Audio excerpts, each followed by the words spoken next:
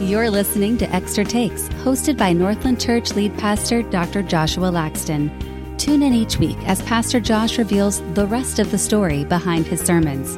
We'll discuss how those who follow Christ can live out a biblical vision for the church and the world today. Well, hello, Northland family and friends. Welcome to another episode of Extra Takes. I am your co-host, PJ, along with my sidekick co-host, Matt Shiles. Matt, I hear you're tired. Oh, we're going to start like that. I want to throw you under. Yes. Sorry. I think we share that today, right? Oh, we share it. Oh, you led that, and I was just confiding in you, and now we're going to. I did. I was projecting my own tiredness onto you. I'm very, very sorry. So we're both going to do our best to increase the energy today. I'm going to try to. I did drink a cup of iced coffee from our cafe. Yeah, and? So, very good because I put a little bit of vanilla syrup in it. Yeah. And then, put some of my cream that I normally do, half and half, a flavored half and half, and then with the little nitro coffee. And it hasn't kicked in yet because I just finished it, so hopefully it will. And the reason why I'm plugging the cafe is because we're doing this soft launch where Brian right now will be open Tuesdays and Wednesdays just for the next month as we try out some things. And he's going to be open from 8 a.m. to 2 p.m. And then obviously he's also open on the weekends, Saturdays and Sundays. So Saturday from 4 p.m. to, I believe, 7 p.m. And then also Sunday from 8 a.m. to around 1 p.m. So again, it's open already on the weekend, but we're doing some soft launches during the week, and then we will work our way up to opening 4 days a week from 8 a.m. to 2 p.m. But right now, just Tuesday and Wednesday, and that iced coffee was very helpful today. That was a masterful transition. You liked that, didn't you? Yeah. So that's what happens when I'm tired. No filter, but it was a good transition. Yeah, I appreciate it. But I'm grateful for our cafe. We've been talking about it, and they've done a lot of work over the last year. And so just excited to see how we can create a sustainable cafe that is open to people who are already here, which one of the things that we have talked about is when Ecclesial opens this week, in addition to everything else that we have, we'll have 400 to 500 people just during the day that would constitute foot traffic. Sure. Not even including the people across the street or what we have come through on the weekend, but every day we have 400 to 500 people just come through the doors of our building. And so we hope to capture some of them. Then obviously with our network of people who are Northlanders, hey, come, 8 a.m. to 2 p.m. and there's breakfast, there's lunch. The senior staff and I, we went down yesterday because he was testing some things, and we had sandwich and chips, and it was just great. A healthy sandwich because I had multi-grain. I didn't have the I did have the multi-grain. I don't know how healthy it was, but it was a really good sandwich, and Brian did a great job. So anyways, I'm continuing to plug the cafe, but I just definitely wanted people to know. And it's a great place to work too. So it's exciting for us to be at that point. Yeah. So good plug. Good job. Off to a good start. So this past weekend we titled this the Weekend of Worship, August 5th and 6th, and we were in Acts 1, Acts 1 through 11. So I don't know if you saw this, but so in honor of our Brazil short-term mission trip team returning, they got back on Saturday in honor of them returning. So on Sunday, I had the IPM, the church in Manaus. Oh, yeah. I had that shirt. What you might not have seen is on the back, in Portuguese, it was Acts 1:8. Really? Mm-hmm. That's cool. Yep. So you didn't even know I was going to do that. I don't think I did, obviously, I've referred to Acts 1. I don't think I've ever preached on Acts 1 here. I don't think I would have to go back and check. You certainly refer to Acts 1:8 multiple times, but maybe not preaching. As Genesis 1, 2, and 3 as well, too. So obviously I have my go-to verses. It wouldn't be a weekend without Genesis 1, 2, and 3. So you talked about a couple things this weekend, and really interesting to see how they were actually tied together. First of all, you said you wanted to encourage us. you said that you wanted to talk about the budget and also the doctrine of the last things. Yeah, so what's so funny is, I really did not proof text. What proof texting is that you go, you read into a text what you wanted to read into the text. Now, of course, like the budget, I use that as an application to this idea of them going to Judea, Samaria, and the other, kind of the other most parts of the earth. I mean, so it is going to require sacrifice. It is going to require time, talents, and treasures. If you start unpacking that, Paul is going to ask the church and churches to help fund missionary endeavors. So anyways, I can definitely make the biblical case that to go to the ends of the earth, that it does require money. Yeah. So anywho, I wasn't proof texting, but how well do you think that, again, you can be honest, because we could actually edit it if I really didn't like your answer. But anyways. I'm not going to do that to Steve. Yeah, you're not going to do that to Steve. But it was funny to start out those three things and go, all right, can we see those in Acts 1? Well, and you were able to do that by talking about checkpoints and destinations. Yeah. Yeah. And that's really where you could see this idea of the budget and also the doctrine of last things fitting together. Yeah. Right? Because you're talking about the destination, and so often we get caught up in, thinking that these checkpoints are the destination and realizing that what really is the destination and what is our mission. Yeah. And I was impressed. I thought those tied together better than I expected. Yeah. So, well, and I've told people this just recently. I just don't like to talk about the budget, just in and of itself. Why not? Because I think we're living in a context and a day and age where there are a lot of people already skeptical about church when they talk about money. But I really want to talk about money in the context of mission. Yeah. And so, and I actually had somebody tell me today that there are quite a few people that were grateful that I talked about the budget, and it was very succinct, very helpful. Mm-hmm. But to do it in a way to connect it to mission, we're just not asking for money for the sake of asking for money, but we are saying God has saved the church, like the people of God, that He has ransomed. And the church, or you could call local churches that comprise of the Big C church, but churches are the vehicles by which God is advancing His mission, and so therefore therein lies this element of tithes that the people of God give to Him. They give to Him through the vehicle of His church. So anyways, I just want to try to always explain that, because it may not. I just feel like we live in a day and age where what we think people know, they don't. It's always helpful to remind them. Yeah, because you brought up this idea of being skeptical.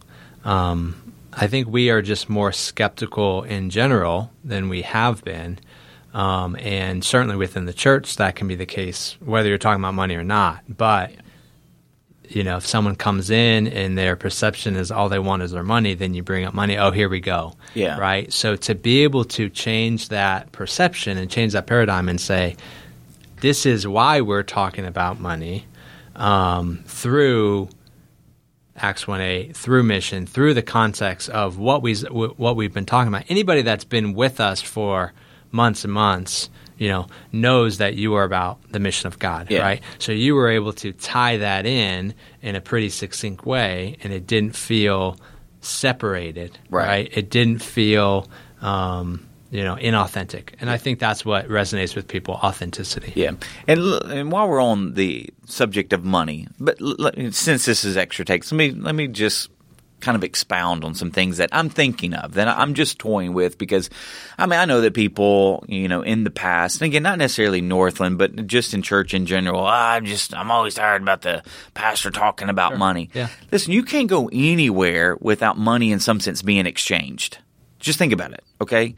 So, I mean, if you go to Crunch Fitness, money has been exchanged because that's why they're going to let you in. Yeah. Because you pay either $15 a month or you pay $30 a month for the premium so you can get the massage, or if you go to the AT&T store, like so yesterday, it's been 3 years since we have upgraded our phone. So the entire Laxton clan, we went into an AT&T store yesterday at 6:30. Well, there was exchange of money, That store was full, I bet. And it was full with all of the Laxtons, and it was so funny because I really apologized to the guy, or actually the two guys, and I'm like, man, I know it's 6:30. Y'all close at 7. Oh. Y'all want us to come back? And like, oh, no. Y'all are the second customer I've had all day long. Please, I'm like, stay. And so I actually wrote a review, and I wrote a review through Ellie's Google, phone, but our kind of Google account. I was that impressed with these guys. So I really was just that impressed. But again, I'm going to AT&T. There's an exchange of money. So I'm not offended that they asked me for money, And then, when I'm sitting at home and I'm watching, TV and I'm watching movies through platforms, I'm not offended that they asked me for money. And so when it comes to the church, we should and if you're skeptical about what that church does with its money, then you might want to find another church that you're not. But we should never be offended if we know Jesus. We should never be offended at a church asking people to give to the mission of God, because we have no problem giving to the mission of these other organizations. Yeah. And I would dare say that most of these organizations that we give money to, that we, in some sense, give our offering above and beyond, like we're not offended that they ask for money. Now, sure, there are sometimes they're like, oh my gosh, inflation. Oh my gosh, they went up, $3 on their burrito. I mean, okay, sure, we might get a little, a little upset about inflation and the rise of costs, but we're never offended at these businesses asking us for money. Why in the world, if we are in the business of the ministry and mission of God, why in the world would we ever get offended at the church asking people, challenging people to give to the ministry and mission of God that has been around since the creation of mankind?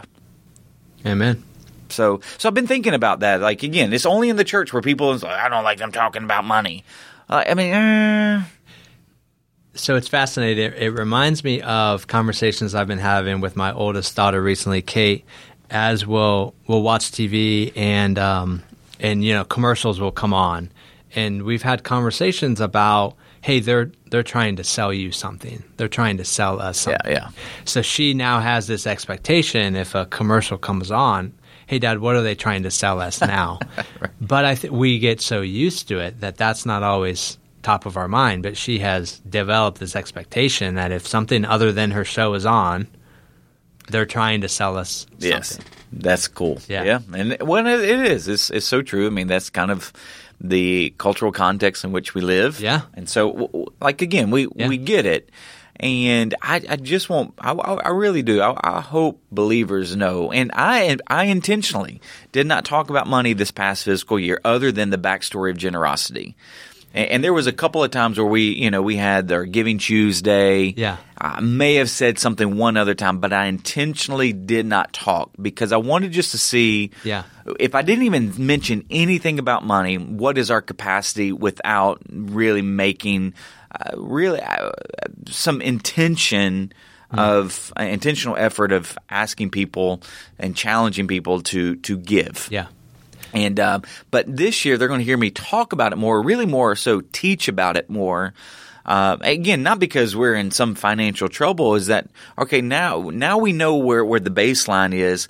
Let's see what we can do as we now intentionally teach our people about what tithing is, and then also what even giving an offering is. Yeah, I don't know if you mentioned that this past weekend. I know this past week in some meetings I heard you say that you hadn't intentionally talked about finances for the last year. That was surprising to me. It hadn't seemed that long, and sometimes time just passed, and it can feel like, oh, we're doing this again. No. It was more than 12 months ago. Yeah, because Raise the Roof was June, and Raise the Roof was the previous right fiscal year. Yeah. Because our fiscal years go from July to June. Yeah. And so that was June of 2022, which was the budget of 2021, 2022. Yeah. So that, and some people thought I was crazy, which, yeah, I mean, that probably is a really good, label for me. I can be crazy. That I had only been here a couple of months, and here I am asking for $1 million. But we raised $917,000, and look, and people have just really been quite surprised, and they've seen the building be quite lovely and other things. I mean, in some sense, we don't look at the roof because it's a roof, but it's a brand new roof over there at the rink. So it's a very lovely roof, might I add. Yeah. Yeah. I might have been in the crazy skeptical camp. I was just cautious. Man, is this too much? But it was amazing to see the resilience and just the way that God moved through all of us as a body. Yeah. I'm excited for this above and beyond, and expectant for what's going to happen. And to kind of use Raise the Roof over a year ago as an example, that would be an example of an offering. Yeah. And so it wasn't part of our tithe. It was above and beyond to go to the roof. Yeah. The lobby kind of, renovations, cafe. We did some things in our children wings, and then also our inside the rink and our student. And man, our rink looks incredible. Like I've done a funeral over there. We've held the Global Leadership Summit. Yeah. We were a host site, and that's where we met over there. We've had some other I mean, it's just really, really nice. That's where our community arts connection now meets. I mean, so I'm grateful that the church stepped up above and beyond for Raise the Roof. And so we're just asking them to do it again. And there will always be offering initiatives, like Giving Tuesday is another example of an above and beyond initiative. And we raised way more than what we set out this past November. Yeah. And so, again, our people, I mean, like Northlanders, if you're listening to this, I'm hear me say this. As the senior pastor, I am super, super grateful for your generosity and how you continue to step up and give generously, whether it's through tithes or whether it's through offerings. Yeah, well said. So, you talked about the difference between tithe and offering. Specifically with the tithe, I would love for you to share a little bit more about this sacrificial nature. You make a distinction about the 10%. And I know many of us grew up thinking, the tithe 10%, it is 10%. But can you talk a little bit more about that distinction and, maybe where that conviction came from, this idea of it being sacrificial but not necessarily tied to the 10%? Yeah. Well, for me, you really won't find tithe in the New Testament in terms of the way it was used in the Hebrew Bible, the Old Testament. So again, tithe is a Hebrew word meaning 10, kind of a tenth. So 10%. And we first see, and some people make the argument because the tithe was kind of introduced with Abraham. So even before the law was given, and people say, well, it was before the law. It's still, but for me, the way I look at the New Testament is Paul, he makes a point in the book of Romans to talk about the law of Christ, that we're no longer under the Old Testament law. And again, I understand how some people go, well, the tithe was before the law, but Jesus was the fulfillment of everything. So he's the fulfillment of what God was doing with Abraham, what God did with Israel, David. So when Paul introduces this notion of the law of Christ, that's what we live under. So he is our measurement. See, the law was the measurement for the Old Testament people of God, and they can never live up to it, right? Well, in some sense, we can never live up to Christ, but he has actually imputed his own spirit and his own nature so that we could pursue him, so that we could try to emulate and embody him. So therefore, Jesus is not only our King and our Savior, but He really is our measurement of life. Because, and I've talked about this too in multiple messages, but even in our TED series about the whole idea of image, that it's in Jesus that God is redeeming and repairing the image of God on us. Well, so how's He doing it? Well, through the better Adam, Jesus. And so now we have this law of Christ that we are living under because He's King and Savior. And that's where our giving should be more reflective of how He gave. So the widow's mite is another good example of how Jesus, He's sitting there and He's like, she's given more than anybody.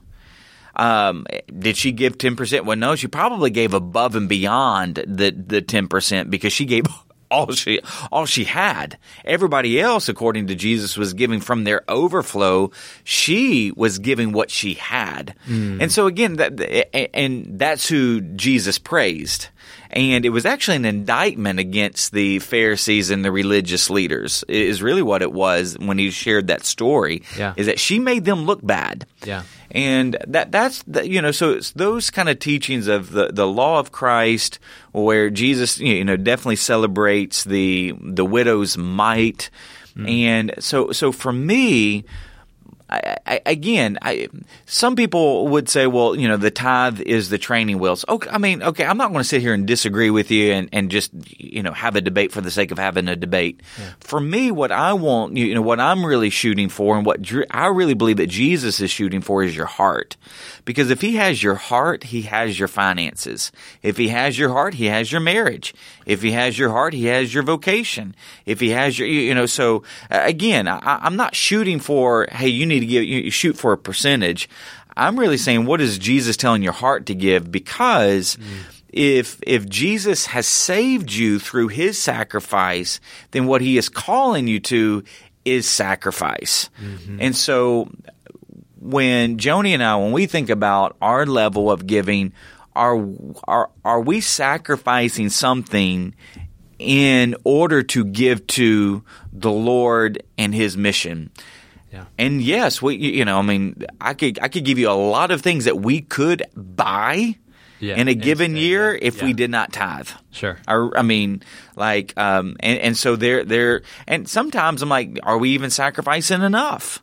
And one of the things I love that, Tim Keller, when he was alive, one of the reoccurring, I would say, statements that he would make when it came to getting a raise is that we do not get raises to raise our lifestyle. Right. So just because we get a raise doesn't mean that we automatically raise our lifestyle, but we actually raise our capacity to give. And I always like that because, again, he's reframing for a believer how we ought to see increases in pay. Yeah. It just doesn't always correlate to an increase in lifestyle. Yeah.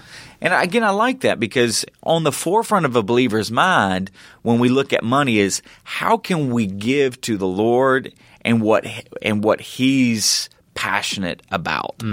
And so those are some things about money, about tithing. And once again, tithing is a reoccurring gift that we give. And one of the things I would say is set a percentage. Yeah. Now, I had somebody, they really did not like when I said this. I guess I said it, maybe months ago. But yes, set a percentage. So even if it's not 10%, I would say start somewhere. So if you've never tithed before, and I understand that many Americans, they are strapped, and I would just encourage you start somewhere. If you start, can you start with 1% of what comes in? Can you start with 2%? And then, some people would say about reoccurring. Well, is that every week? Is that every month? Listen, it's reoccurring. There are some people that I've met because of the nature of their business. They only give maybe even once a year, sure, or twice a year, or quarterly. Yeah. Some do give monthly. We give every time we get paid, so every other week. Same. And so again, there's no, and I hope people hear it. There's no legalism that I'm pronouncing here that you got to give reoccurring every week or every, but it is this reoccurring. If you have resources, if you have finances coming in, that's God being generous to you. Mm-hmm. And then what you're doing in that tithe is that you are understanding that everything that's come in has come by the hand of God, and that you're trusting Him by giving the first fruits. So a percentage, a sacrificial percentage, back to the Lord and what He's doing in the world and through His ministry and mission. So yeah, a couple ideas that came from this conversation to my mind just now is the idea of obedience and the idea of sacrifice. And it's not legalistic. And yeah, the number can be sacrificial less than 10%. Or it might not be sacrificial if it's only 10%. Yeah. Well, an example that I like, again, this is just an example, and, this example, may not be, an incredible example, but take someone who makes $250,000 a year. Mm-hmm. All right, let's just say you say 10% of that is, $25,000. Okay, that's a lot of money, but $250,000, But take somebody who makes $25,000 a year, which there are some people out there making $25,000 a year, which is below the poverty line. Yeah. You think $2,500 is a lot to them, living under the poverty line? Absolutely. So much. So $1,000 yeah. So who's given the bigger sacrifice? Yeah. Now, but here's what typically happens in America: is the $250,000 person is probably creating a lifestyle of $250,000. So I understand that, but that's part of where we're going to have to figure out in a personal conviction. Yeah. Okay, what is the sacrifice God's calling me to in my family? So that's where I want people to really feel like, okay, what's the Lord telling us to give? Yeah. That is sacrificial. That is representative and reflective of the sacrifice that Jesus made that we might be set free. Yep.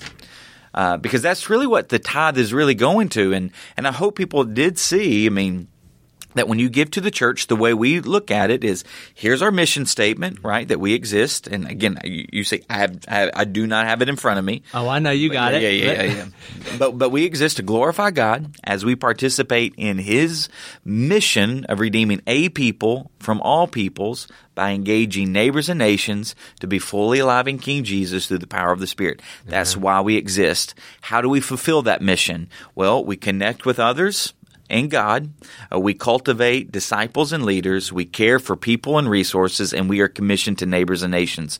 So, and as people saw this past week, everything that you give to is going into one of those C's, one of those 4 buckets. And so everything that people give to Northland, it really does go into the ministry and mission of God. And we really, I say this with every fiber of my being, with as much authenticity and trust as I have, is that we try to be the best steward that we possibly can be with the Lord's money. Yep. So, while still trusting Him for all of the things that He wants to do in and through us. It's a tremendous responsibility. And we have checks and balances and checks and balances and checks and balances, and we have a system and structure set up. Yeah. And just so that people know, I think it's called the EFCA. ECFA.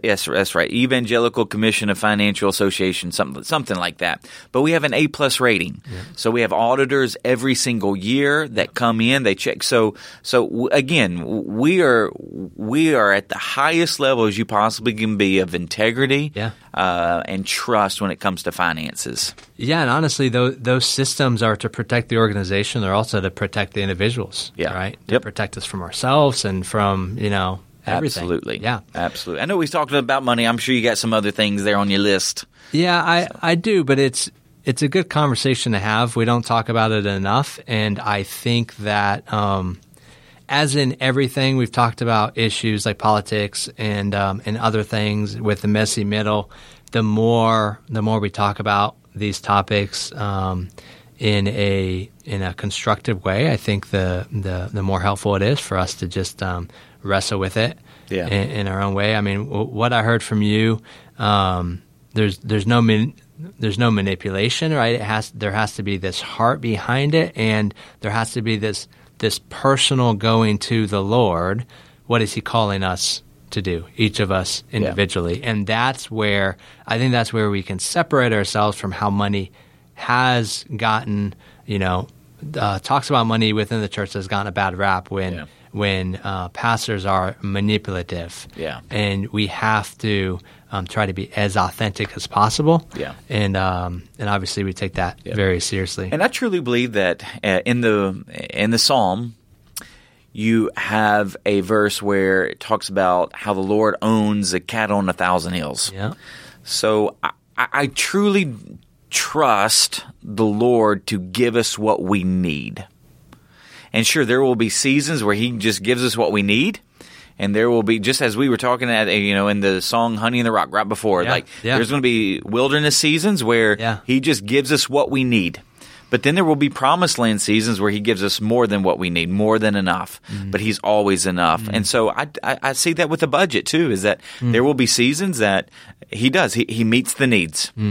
But then there will be seasons where He gives us more than enough. We even see that with Moses and the building of the tabernacle, and then eventually David or Solomon building the temple. They both got more than what they needed. Like Moses had to tell them to stop. Like that would be wonderful if we had to tell people to stop. Yeah. But one of the things that I've always talked about when it came to the tabernacle, because that's what Moses was building versus what we are. Well, you had the tabernacle. It had a blueprint and design. Once that blueprint, or once that what they had as a blueprint, once it was erected, it was done. That's all they needed.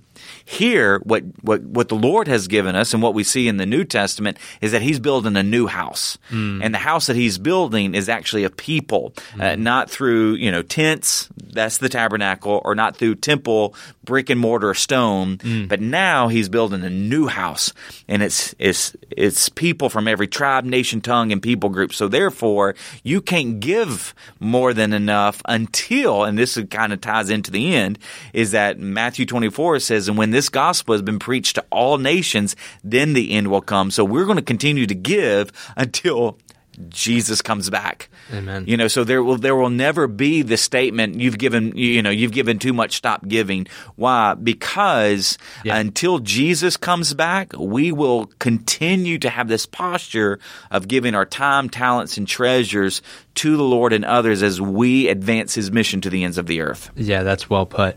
Well, and that takes us to Acts 1:8, where we talked about Jerusalem, Judea, Samaria, and the ends of the earth. And I appreciated how you broke each of those down and gave us examples for each of them within our context. So I just have questions about that. What's the most strategic or most important area for us today in our context, or maybe what's a weak spot for the church in America of those four: Jerusalem, Judea, Samaria, and the ends of the earth? Most strategic or a weak spot? Yeah. Gosh, a good question. Just so everybody knows, I got that breakdown from one of my professors years ago, Dr. Alvin Reed, in his evangelism book.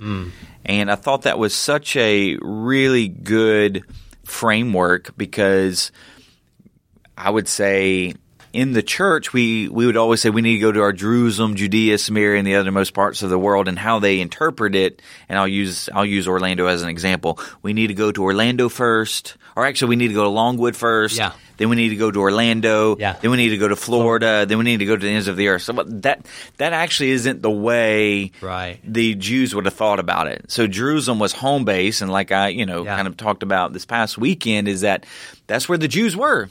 That's where they had the scriptures. They believed that a Messiah was going to come. Yeah. And so now the disciples, they've been tasked with reaching Jerusalem first. Basically, their brothers and sisters, the Jewish brothers and sisters, who they just need to tell them about Jesus and pray and hope that they would convert, that they would believe that Jesus was the Messiah.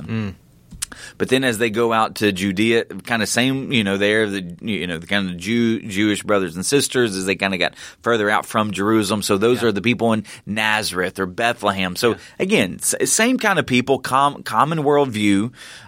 Samaria, though, if you look at the Samaritan woman, she had a commonality. She shared some kind of commonality worldview that Jesus and the Jews had, but Jesus had to correct her on some things, and then she came to faith in Jesus. But then the ends of the earth. So think about Gentiles. So where Paul's going now to the Gentiles, I mean, that's a completely different worldview, a plurality of gods, right? So that's how the progression happened with those who were Jews who were converted, and now they're followers, they're disciples of Christ, or followers of the way, as some of the New Testament language has. So for us today, that's where when you look at our Jerusalem, those are people in the church. And so this coming week, when I talk about Matthew 13 and the parable of the sower and the soils, man, I hate to say even a lot, because people go, is that the majority? Again, I don't want to put a percentage on it, but there are a lot of people who are in churches today, or who have been in church, that think they are saved, but they're not. I think that's a blind spot. So when I look at the weak spot for American church, I think that's at least a blind spot that we have. Yeah. So Jerusalem, but that's where I wanted to really focus too, to help people understand. Let's focus also on the next gen, because these are young people coming up, and we need to make sure that we teach them the gospel. I hadn't heard it described that way, right? I mean, my kids, your kids are included in that, right? Yep. And I would also assert that that's a weak spot that we have had for the last couple generations.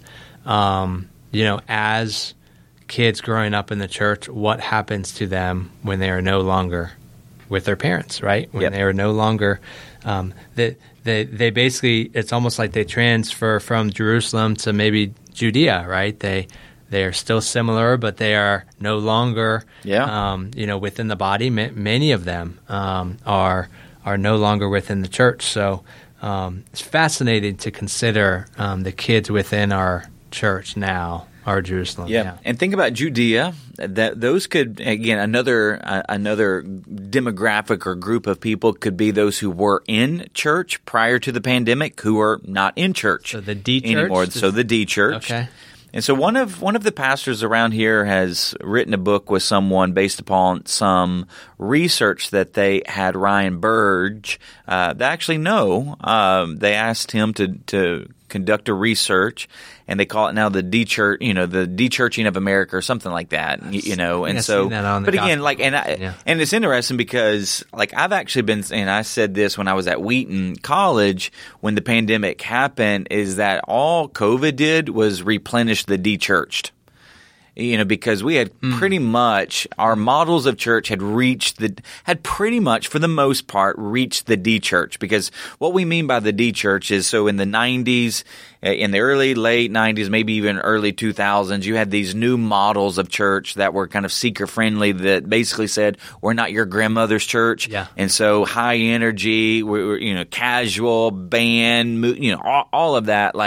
And sure, there were a lot of people that came back to church, and is actually in the 90s, early 2000s, when I say the big church in America had reached the pinnacle of church attendance. Now, since the early 2000s, that have just been steadily declining.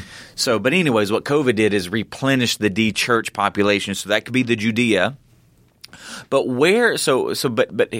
but what I would love to help people understand even more so here is that you have to understand that when I say all of our models of church, and what I mean by models of church, so Northland has a model, if you didn't know, but it's more of a regional church model.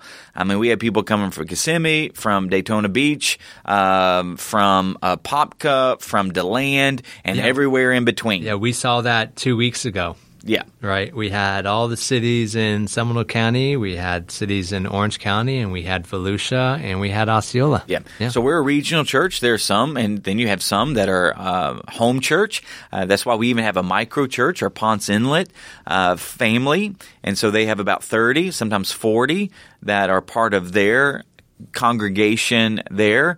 But even churches that are running 150, 200, 300, 400, I mean, it's a kind of model of church where it hasn't changed in a long, long time. The model. Like probably 1,700 years. The model hasn't changed. Yeah. Is that what you're saying? Well, the model, we come, we sing, we preach. Yeah. And I mean, we have children's ministry again. Like, that's what I mean. Like, we have very similar models. Some might be like home church, micro church. Some might be, mid-sized church. Some might be large churches with a regional reach. But we're predominantly the same model. Even when you look at the various denominations, they might just do things a little differently, but they come, they have a homily, they have a song or two, and it may only last 45 minutes, 60 minutes. But again, it's this: we're going to come, we're going to sit, we're going to watch, all of it. So we're predominantly the same model. But the model of church, again, the predominant model of church has done an incredible job over the centuries reaching those in Jerusalem and Judea. Now we're seeing much growth, particularly in the U.S., around those who are what we, Sumerians, or ends of the earthians. It kind of reminds me of the ride Guardian of the Galaxies. What do we, Terry Crews, do we call you Epcotians? Do we call you citizens of Epcot? So I don't know what we call the ends of the earthians. But anyways, but so those demographics have grown tremendously. So what we're going to have to do is that we're going to have to think of different ways, different strategies, just as Paul had, because the way he engaged the Jews in cities that he went to was different than the way he engaged Gentiles in these same cities. And so what we're going to have to think through are different strategies to engage those who would be part of Samaria or part of the ends of the earth. Yeah. And some of the strategies that, that we actually have, we just need to focus on them some too. One would be grief share.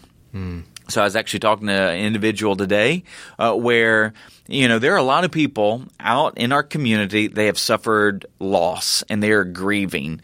And many of them are in search of a support group. So grief share could be actually a strategy where you engage a Samaritan, where you engage end of the earthian. I hate to keep saying that, but we could do that. You have divorce care. You have Celebrate Recovery. Those are some front door kind of ministries and thus strategies to engage people that might fit in that demographic.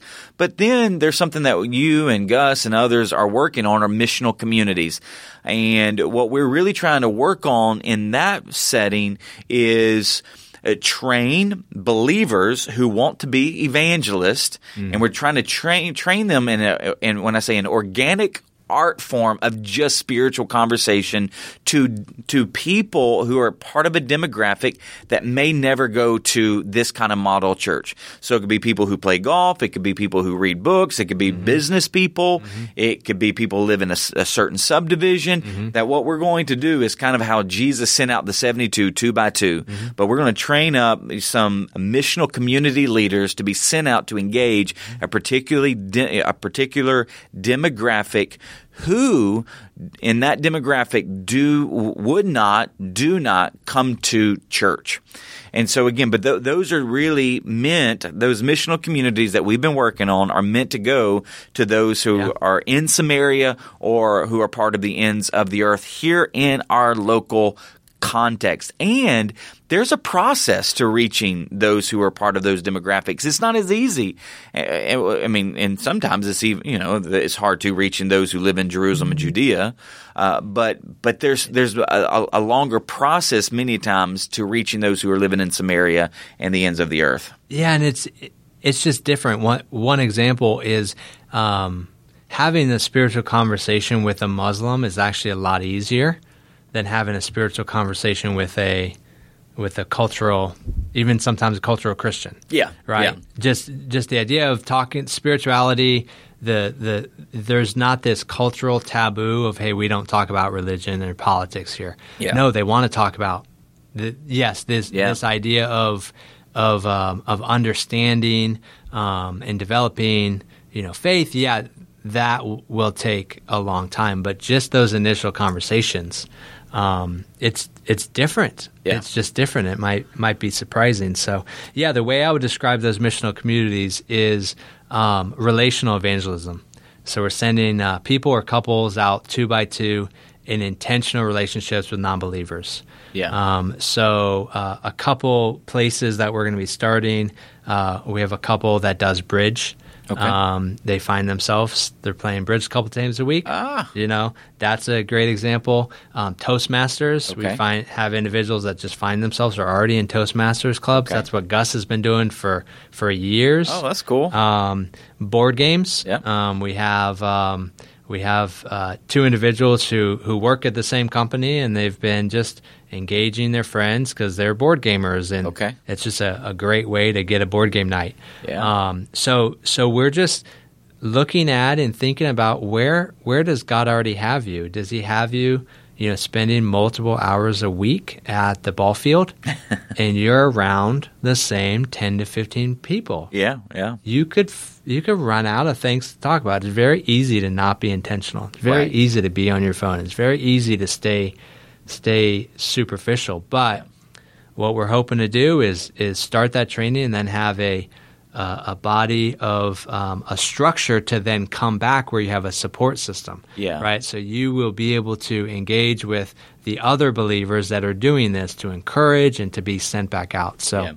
I love that. And I'm so grateful that y'all are working on that. And I would, to look at this framework once again, as you move from Jerusalem to the ends of the earth, you're actually going deeper in mission.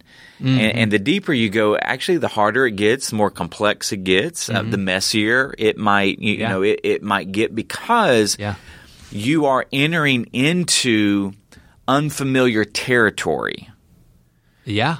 Oh, yeah. And culture. That's why when you look at Acts 17, Paul is, even though he's familiar with, Gentiles, he wasn't as familiar with Athens. So he's going around and he's observing what he sees in Athens. And again, then the observation turns to discernment. And so that's where, but what you would see research-wise is that the longer someone has been a believer, the further removed from lost people they are, and the longer a church has been in existence, the further removed from the community they are. And that, which is really an oxymoron, because hopefully the longer you know Jesus, the more you look like Him, and if you look more like Him, the deeper you would have been in the community, and the deeper you would have gone into kind of people who are far from Jesus, their life. And so, and we just hope and pray that Northland will always maintain, and not even maintain, but even go deeper into this understanding of mission.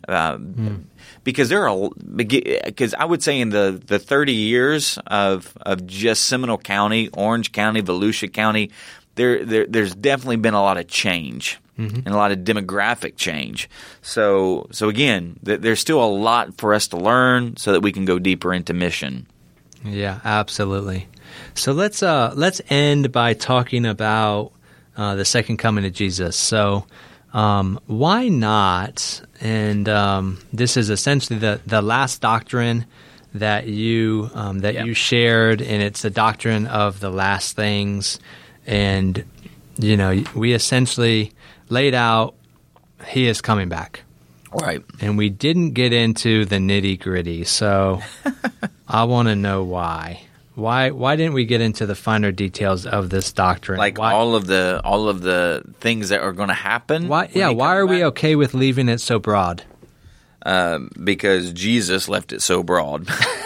So that's kind of you're pulling the Jesus card, really? Yeah. I'm going to pull the Jesus card. Okay. Well, I mean, because you have to think, the early church thought He would come back any moment. In their lifetime. Yeah. Yeah. So And clearly he didn't. Yeah. And Aren't we glad he didn't? Well, yeah. We wouldn't have even existed. Yeah. So yeah, it's fascinating. Yeah. So it is. Yeah. So it is fascinating. And here's how I've kind of said it. If you can be mature about it, they are fun conversations to have. But I've just been, over the years, I've just been part of conversations where people aren't mature about it because they'll take the nuances of Jesus's coming, and they'll take the nuances and elevate them to primary status. Yeah. Now, that's not what we did here. Yeah. We just said he's coming back. Yeah, that's what we said. Yeah, and so we didn't say that we didn't get into we didn't elevate any details. Mm-hmm. Again, I'm not going to explain all of these terms, but people who know these terms, we didn't elevate amillennialism, postmillennialism, premillennialism. We didn't elevate the rapture. We didn't elevate any of that. All we elevated was Jesus' the physical return. There will be a physical return, a second coming of Jesus. That's what we elevated because this is what is elevated in Acts 1. It's also elevated throughout the New Testament. We see it also in Revelation 1.